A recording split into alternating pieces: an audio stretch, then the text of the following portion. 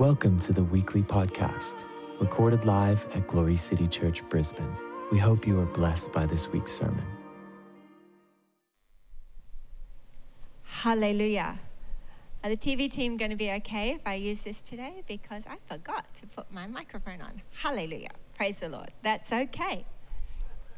Wow. How exciting is that? I was just so blessed to see some of that footage and what the Lord had done. And I just really want to honor also Daniel and Janice for the amazing work that they put into that. Could you guys just stand, both of you?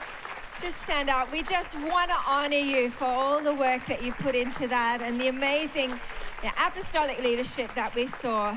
Well done. Well done. We all just came in and reaped where they have been sowing for many, many, many years. So those who sow in tears shall reap in joy.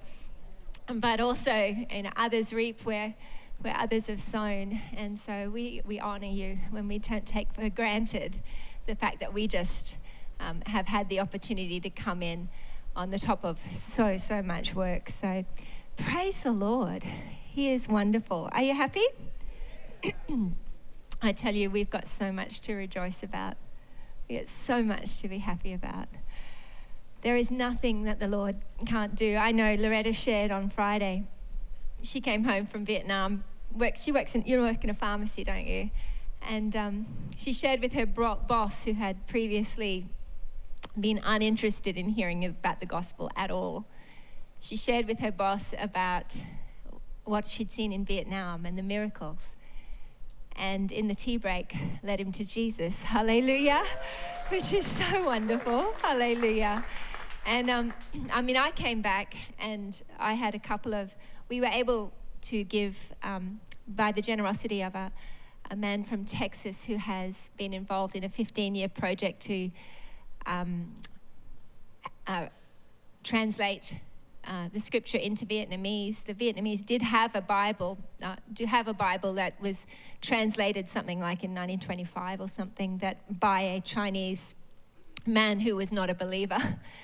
And it was a translation that most of them couldn't read. It was in a very difficult language and just had a lot of errors in it.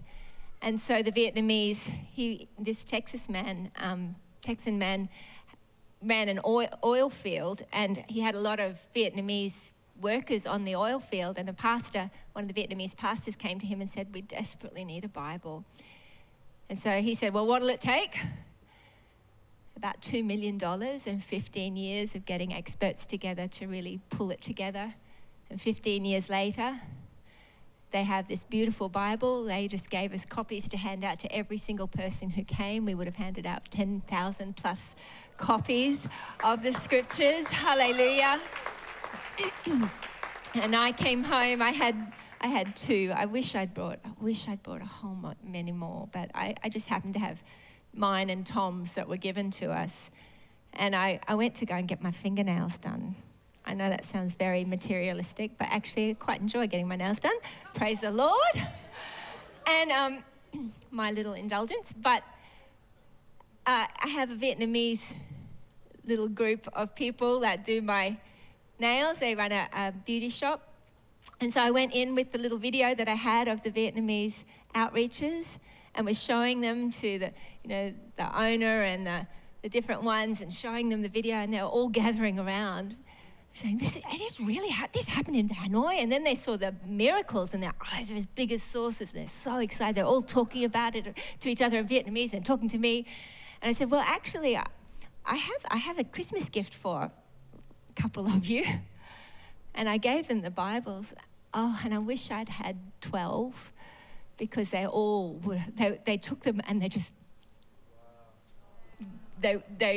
grabbed a hold of them. And I thought, wow, how easy it is to share the gospel when you aren't sharing it with persuasive words of men's wisdom, but with demonstrations of the Spirit's power. And so it was a great blessing. If any of the team have any extra Vietnamese Bibles, I could really use them. Hallelujah. But the harvest is truly ripe. It's riper than we realize. It's easier to see people come to Christ than we realize because he is so good. He's such a good Father. We're celebrating Christmas today, and when you read in the book of Luke, and I'll just quickly turn there because it's so beautiful. I was reading it with Tom today and thinking about this and what it would have really been like. I'm a very imaginative person, so I picture myself in the story when I read. And it's the night that Jesus was born in Luke. Here in Luke chapter 2, verse 8. And I just want to also honor our worship team for the beautiful worship tonight. It was so, so lovely. The lyrics of some of those Christmas carols are so theologically profound and fabulous that I just get happy singing them because of the revelation that is found in the Word of God. And this passage reads like a Christmas carol. While shepherds watch their flocks by night, all seated on the ground. Now, verse 8. There were in the same country shepherds living out in the fields, keeping watch over their flock by night.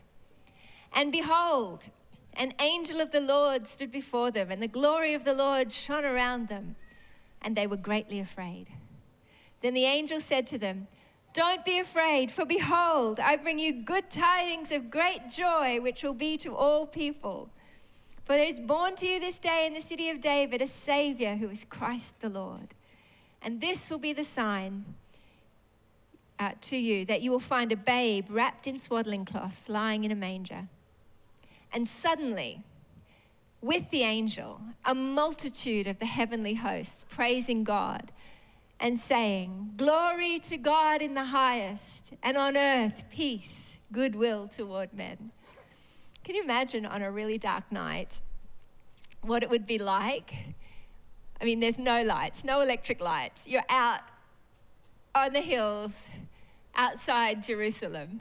Well, not Jerusalem, Bethlehem, out in the dark.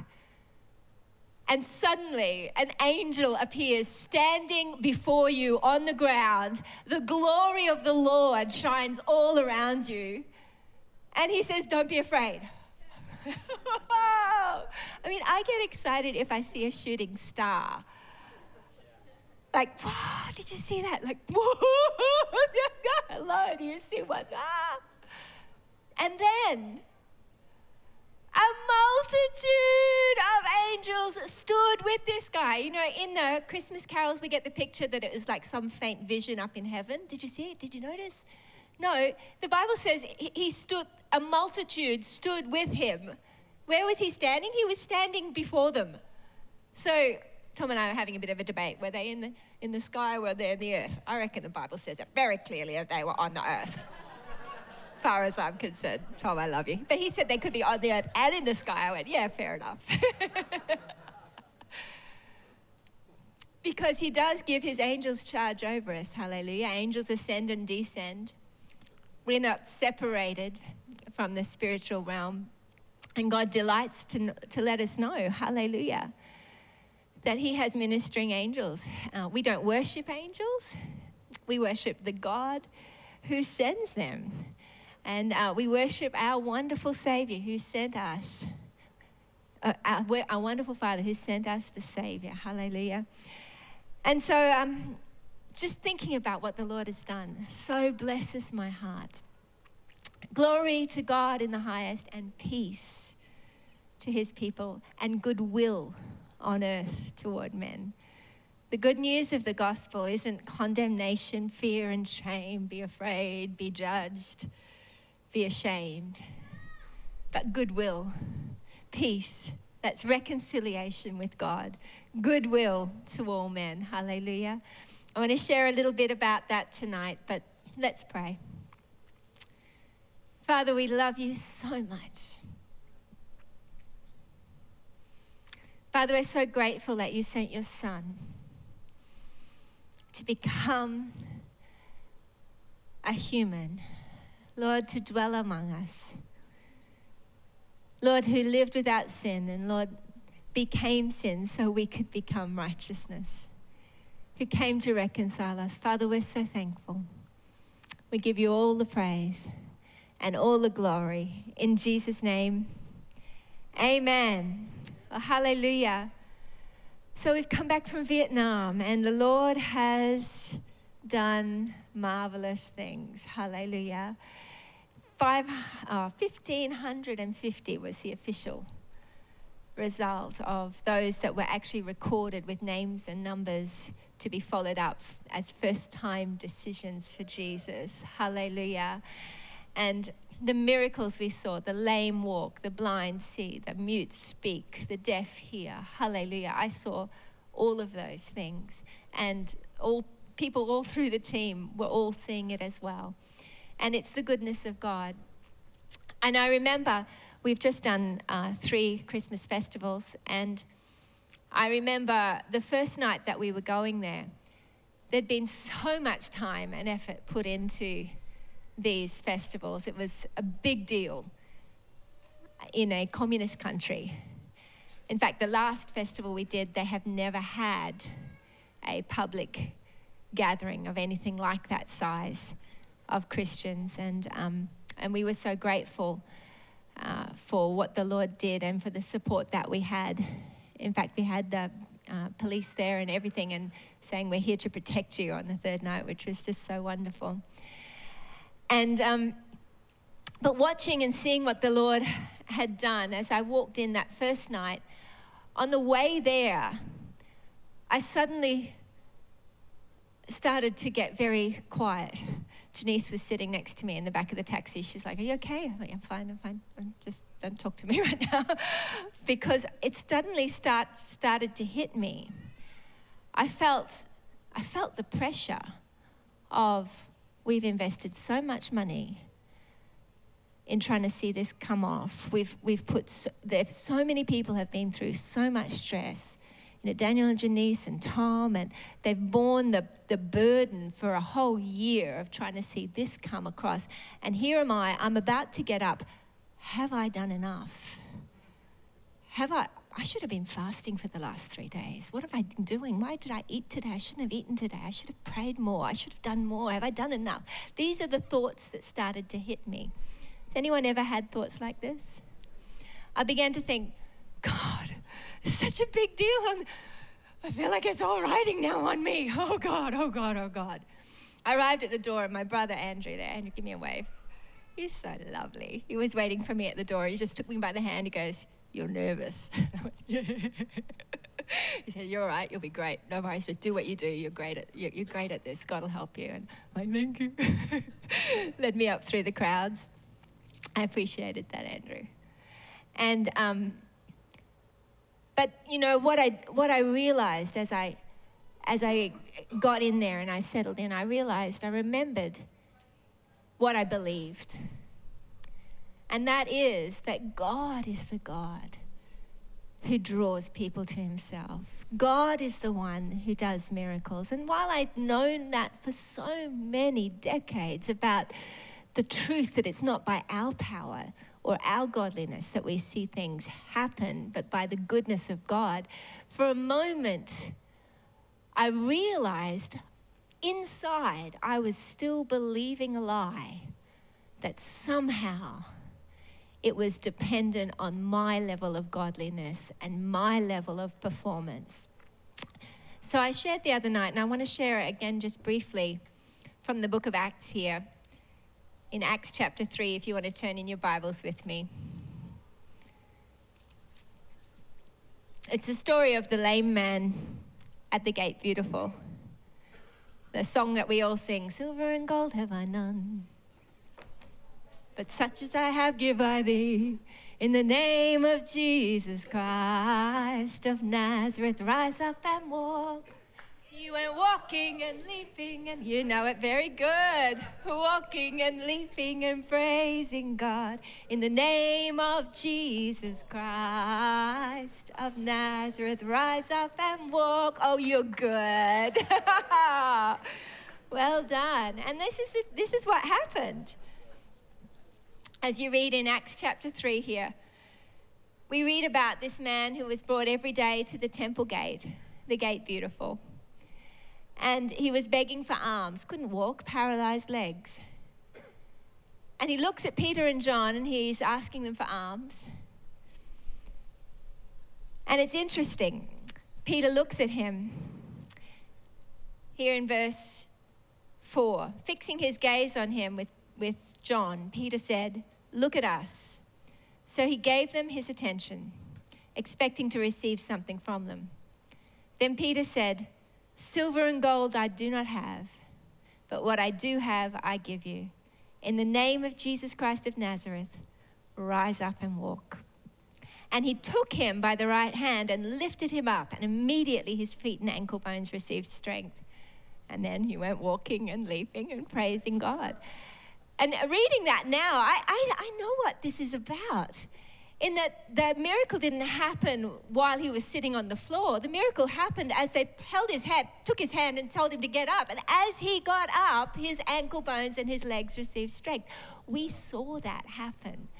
We saw people. I thought it would take hours and a lot of time for paralyzed limbs to regain muscle so that they could walk. As they get up, it reforms. As they get up, they get the strength. It's just so glorious.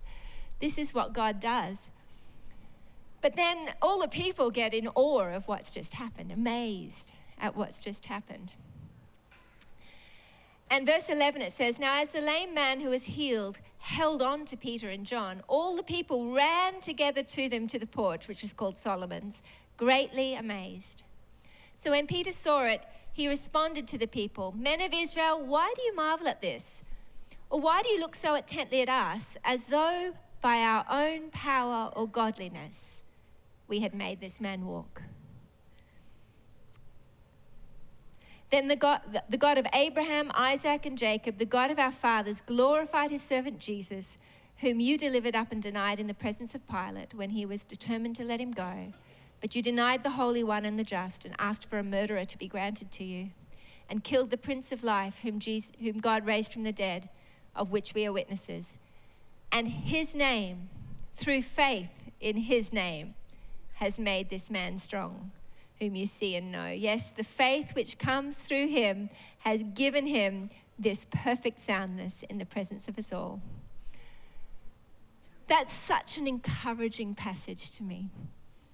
Peter says, "Why do you look at me as though by my power or our godliness we've made this man walk?" We would probably all agree theologically, of course it's not our power or our godliness that makes miracles happen. I mean, you saw the testimonies of the people who have just seen the blind eyes open, the deaf hearing, the lame walking. It's not by our power or our godliness, yet I had believed somewhere still a lie that said it really does have something to do with how powerful you are, or it has something to do with how godly you actually are, how well you've behaved recently, or how much time you've spent in prayer, or how much effort you've put into seeking God and praying and asking. That's that subtle belief. Now, I'm not suggesting that prayer and fasting and seeking God is a bad thing. It's something that we do because we delight in him and we love him, we enjoy him. But I had somehow emotionally believed that somehow my level of godliness was going to determine the level of anointing and miracles. When I realized that I was believing this lie, the freedom that came was absolutely glorious, because I'd known it in my head. But when I actually recognized I was believing this as a lie in my heart and let the freedom of the truth wash through that and set me free, it made me confident to be able to minister in season or out of season, whether I had just, it means that if I go to the shop tomorrow morning and there's someone who needs prayer, whether I've had a whole lot of time in prayer or not is not the factor that's going to determine whether or not the power of God can be released. Hooray. It means the lie of the enemy that says, hey, well, you haven't really you're not really qualified, you haven't done enough. It no longer holds any power. Hallelujah. And the freedom then that comes to seek him, to worship him, to fast, to pray, is motivated simply by the delight of his company. Hallelujah.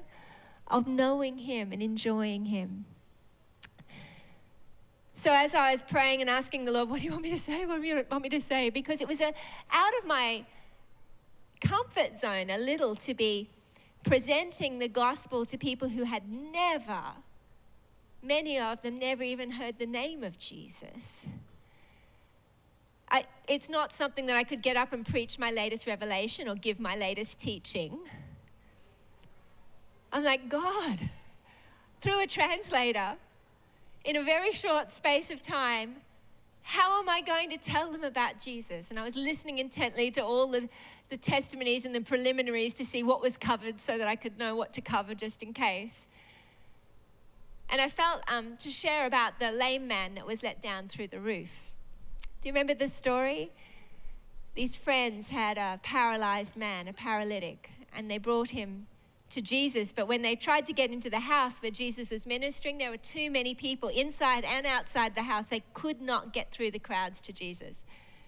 So undeterred, they decided to climb up on the roof, cut a hole in the roof, and then let him down through the hole by ropes on his mat and plonked him right in front of Jesus. That scenario is becoming a little more realistic to me now, having seen the hunger of people once they recognize that God is at work and miracles are happening. It's a desperate thing, and it's glorious to see. But what's really interesting and has always been fascinating to me about that story is when Jesus saw this paralytic on the bed, before the man had said a single word, Jesus looked at him and he said, "Your sins are forgiven." And people got so offended. They're like, "Who are you to forgive sins?" They're thinking this in their head. And so Jesus, knowing what they're thinking, says, you're wondering who I think I am because I'm forgiving sins. So you know that the Son of Man has the power to forgive sin. What's easier, for me to forgive sin or tell him to get up and walk? So get up and walk. Pick up your bed and walk. So the guy stands up, picks up his bed and walks. The beautiful thing about that to me is the message that God is not only the miraculous healer, but his heart is that we would be set free from our sin, that we would be reconciled to God. And he offered it before the guy had ever said anything. The guy being let down through the roof wasn't begging, "Oh, Jesus, have mercy on me, forgive me for all my sins. I'm a wretched sinner, please forgive me." He wasn't saying any of that. In fact, he hadn't said anything. And Jesus just offered him forgiveness. This is what Jesus does. He offers us forgiveness and he waits for our response. You see, it's when we respond that we acknowledge that we have need of forgiveness. It's his goodness and kindness that leads us to repentance.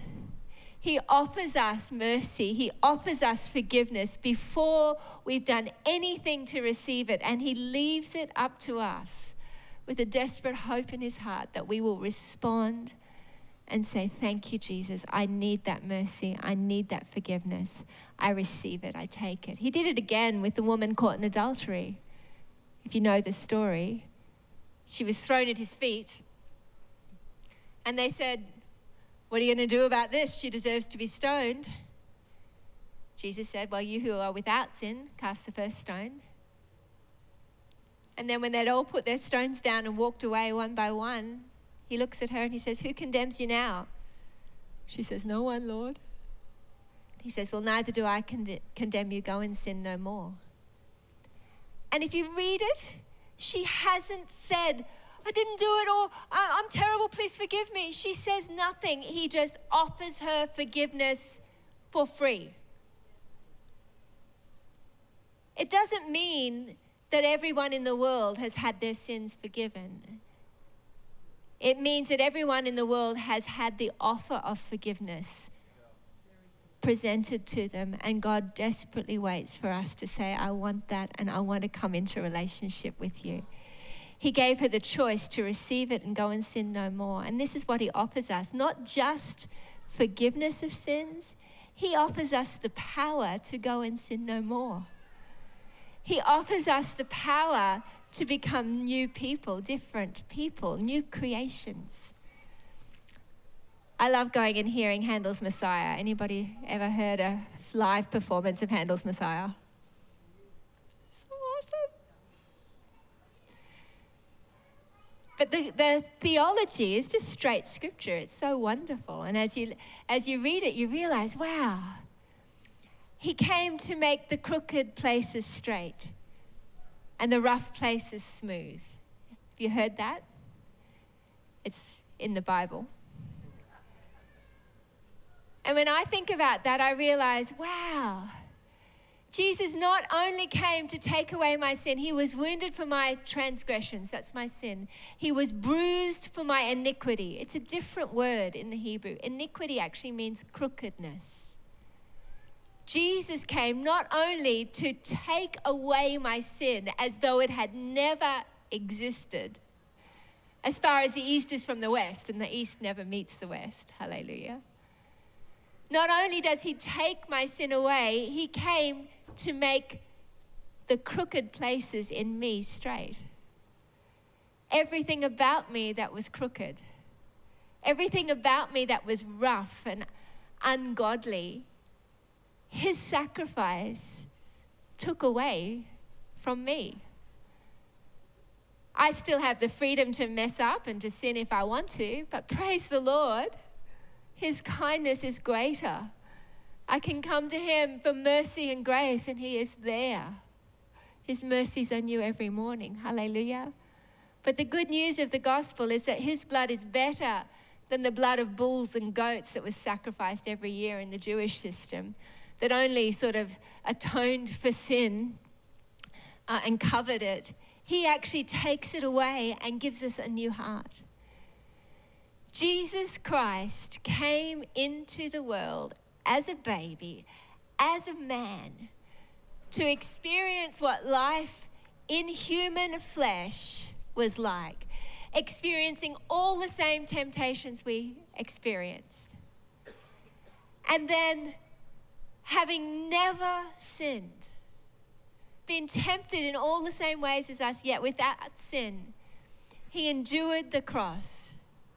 He became sin, took on the weight of the sin of the world. The Lamb who takes away the sin of the world.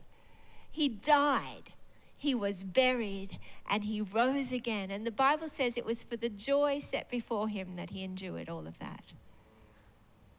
The joy that was set before him was that you and I could be in relationship. And I tell you, that relationship that we have with him is so much more wonderful than any gift we could ever think of. The angels rejoicing on the night of his birth, they were celebrating the greatest love story there has ever been. It was God delighting to humble himself and be obedient unto death so that you and he could be joined together. Light can have no fellowship with darkness. God is perfectly holy and pure. We can't be joined to God without holiness. And no one can achieve holiness in their own strength. So Jesus, he became sin so that by faith, by grace, through his great goodness, we could have faith in what he's done and receive the gift of righteousness that would qualify us to be in union with him, to come into unbroken fellowship with God. It means that in the morning, in the evening, when I sleep, when I wake, he is closer to me than any person could ever possibly be. This one who understands me better than anyone else ever could. This one who satisfies my deepest needs and my greatest longings. This one who isn't able to interpret my tears. This one who is consistently, forever, always kind, patient, loving, and happy to see me. This is the privilege that we have because of the gift of Jesus Christ. We have the privilege of having friendship with God. That's not just a little addition, but is my life source. He's the one that makes my heart smile. He's the one that satisfies my soul every day. Hallelujah. He's the one that gives me power and desire to walk in holiness. Hallelujah. He's the one who, when I'm weak, is strong. He's the one who doesn't judge me when I sin, but offers me strength and mercy and forgiveness. Says, forgiven, I don't even remember it anymore. You're beautiful, you're holy, you're righteous. This one who is greater than my feelings. The Bible says that even if our heart condemns us, he's greater than our hearts. Hallelujah. His kindness is so extreme and so extravagant that on the night before he was betrayed, knowing that the people around the table, every one of them bar one, was going to betray him that night, decided then to cut covenant with them and go deeper in relationship with them, to demonstrate to them and speak to them and declare to them his desire to be faithful to them, to love them in an even deeper way. That's my Jesus. That's what he's like. Knowing what I'm going to do, he comes and deliberately lavishes love on me. And his goodness and his kindness causes our hearts to melt. His example, his daily walk with us empowers us to reflect this one that we see and that we know. Understanding this, we then are able to move in the power of God, freely giving what we freely receive, knowing that the relationship we have, hallelujah, is our privilege and our joy. And that which we do in his name, that which we're able to release in his name, is simply us being able to give what we've freely given, that we've had no part in earning. Hallelujah. God is so faithful. But you know, the desire of the Father is that every one of us would respond to the mercy of God. The gift of Jesus, celebrated around the world, the birth of Jesus Christ, is our opportunity to remember and to share with everyone we know that God loved us so much that he gave his only Son, that whoever would believe in him would not perish but have everlasting life. That we would be set free from sin and death. You know, this life is just a short little life. The Bible says it's like a breath compared to all eternity. And eternity's real. And God wants us to spend it with him. Hallelujah. Not only does he want us to have eternity with him in heaven, but he wants to have heaven with us on a daily basis, where we experience that place of being free from guilt and shame and condemnation, where we can have fellowship with God himself, to dwell in his presence where there's fullness of joy right now, no matter what the circumstances look like, to experience peace that passes human understanding. It's the desire of God that you would have fellowship with him, but we must choose to receive him as the Savior. You know, the Bible says that even the devil believes in God, but that doesn't mean that he's saved or born again. Doesn't mean that he's going to spend eternity in heaven. It's one thing to acknowledge, yes, I believe God exists. I even believe that Jesus was the Son of God. I believe what the scripture is actually saying is that those who would acknowledge you are the Savior and you are my Savior, I need you and I receive you as my Savior. Those who would receive Christ, they will become sons of God. When you say, Jesus, I believe you are the Son of God and that you came to pay the price for my sin, I need that. I receive it. Like the woman caught in adultery, like the lame man on the mat, I receive your gift of forgiveness. I receive your gift of eternal life. I receive your gift of a new heart. I receive your invitation into family. When you do that, the Bible says, if you confess with your mouth and believe in your heart that Jesus is Lord, you will be saved. You know, I believe that the Father is longing for every one of us to come to that place where we say, yes, Lord, I want Jesus to be my Lord and my Savior. I don't want to just acknowledge his existence. I don't want to just talk about it. I want to respond with my heart and say, Lord, I thank you for your mercy. Come into my life. Make me new on the inside. I receive the gift of grace. I receive the gift of forgiveness. Come and make me new. Fill me with your spirit.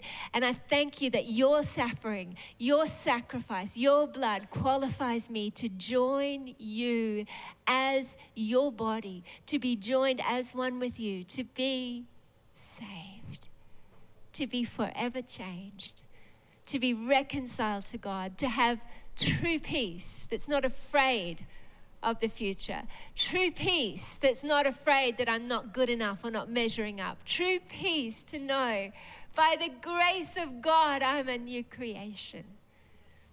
Today I want to pray for you. If you're here and you know in your heart you want to make that choice, that decision.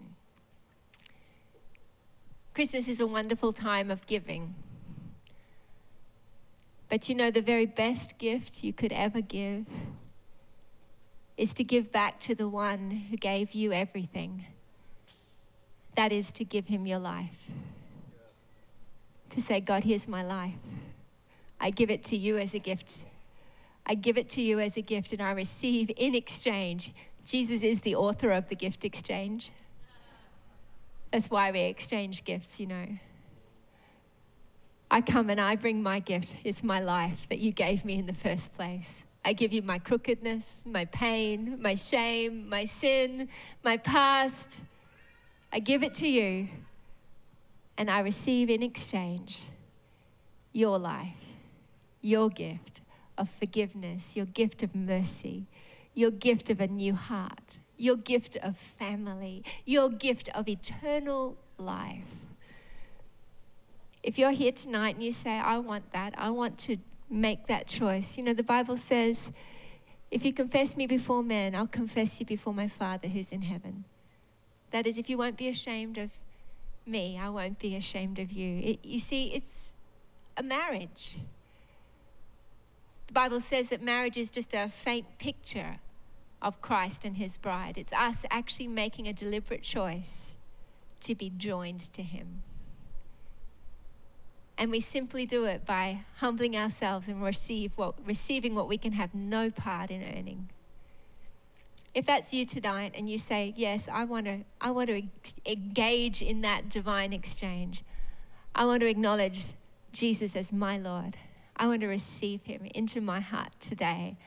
And today, I want today to be the beginning of a new day of walking in fellowship with God as one set free from sin and self, set free from the fear and walking in a supernatural peace of knowing Christ as my Savior.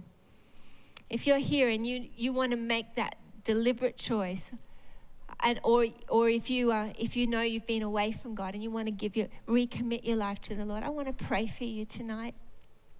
If you just wave your hand at me and say, yeah, I just want to right now publicly acknowledge and say, I want to respond to the mercy of Christ.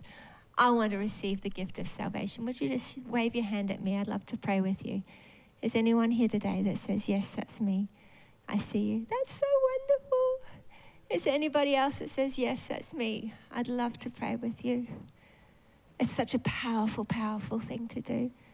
Is anyone else here that says, yeah, I want tonight to be the night that everything changes, that I make that public decision to say yes to Jesus? Yes, I see your hand. That's so beautiful. Anybody else? I'll tell you what, it's the most wonderful thing. The Bible says that all of heaven rejoices over one sinner that repents. You know, everybody has sinned. Everybody. Nobody has been able to live up to the holiness and the standard of God. We all have sinned and fallen short of the glory of God. And he offers mercy to every one of us, and he changes us into saints by his great glory. So we must all receive the grace of God in order to be saved. Is there anyone else that says, yeah, that's me? I want to give my life to Christ today. Today's the beginning of a new day for me. I want to make a public declaration. I want to have him as my Lord and my Savior. Is anyone else? Let me see a hand. Hallelujah. It's so beautiful. Well, can I have those two? This is my cousin Heather too. Come on up. I want to pray with you. Can you do that? Come on. Andrew, you bring her. Come on up. This is beautiful. Someone come with her. Someone come with her. That's lovely. Yay. That's so awesome.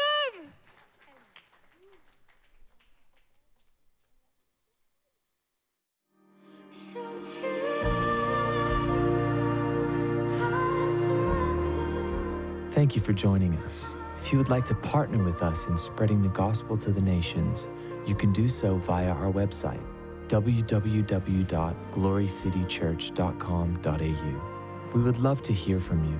If you have a prayer need, please send us an email at info@glorycitychurch.com.au. We would also love to hear your testimonies. You can email these praise reports to info@glorycitychurch.com.au. God bless.